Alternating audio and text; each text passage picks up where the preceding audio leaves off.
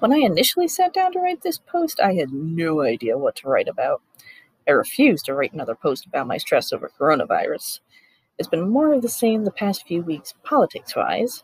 So, more Star Trek? Yes. About a week ago, we watched the episode where Riker meets an old version of himself, a copy created accidentally while using the transporter on an away mission.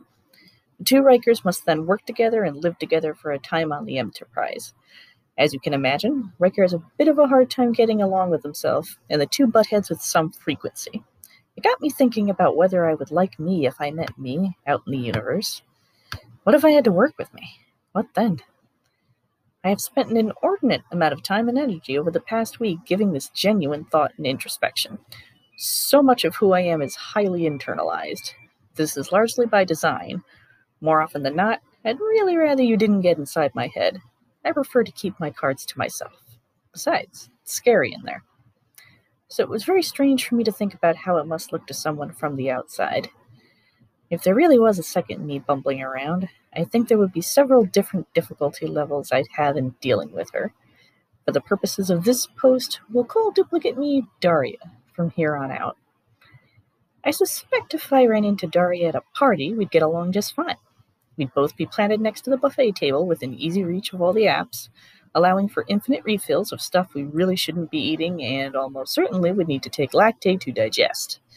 One of us would at some point sneak a sci-fi or Bill Murray / Marvel movie quote in there. The other would recognize the reference and we'd share a moment of quiet camaraderie.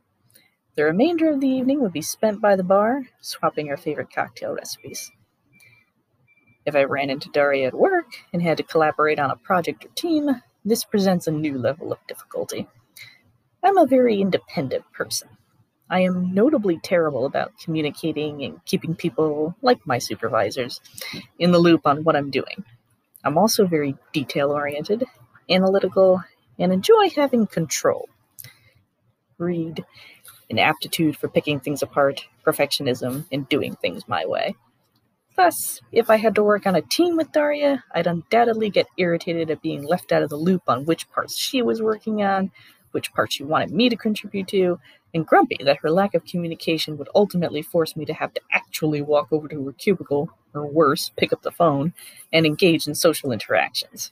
And that report mock-up I submitted to her for review last week, I can't even look at it and track changes because she made so many changes to it that it looks like it's been dipped in blood.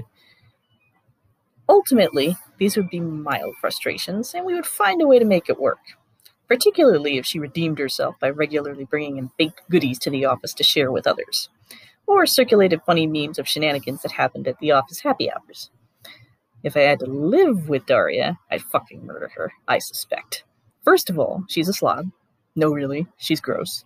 She leaves the toilet seat up, there's a dozen half-finished glasses of water left all over the apartment like Easter eggs, and she never cleans her hair out of the drains. Crumbs and socks litter the floor. I'm pretty sure she hasn't showered in 3 days. She blasts music loud enough to wake the dead and plays the same cheesy pop playlist over and over and over again.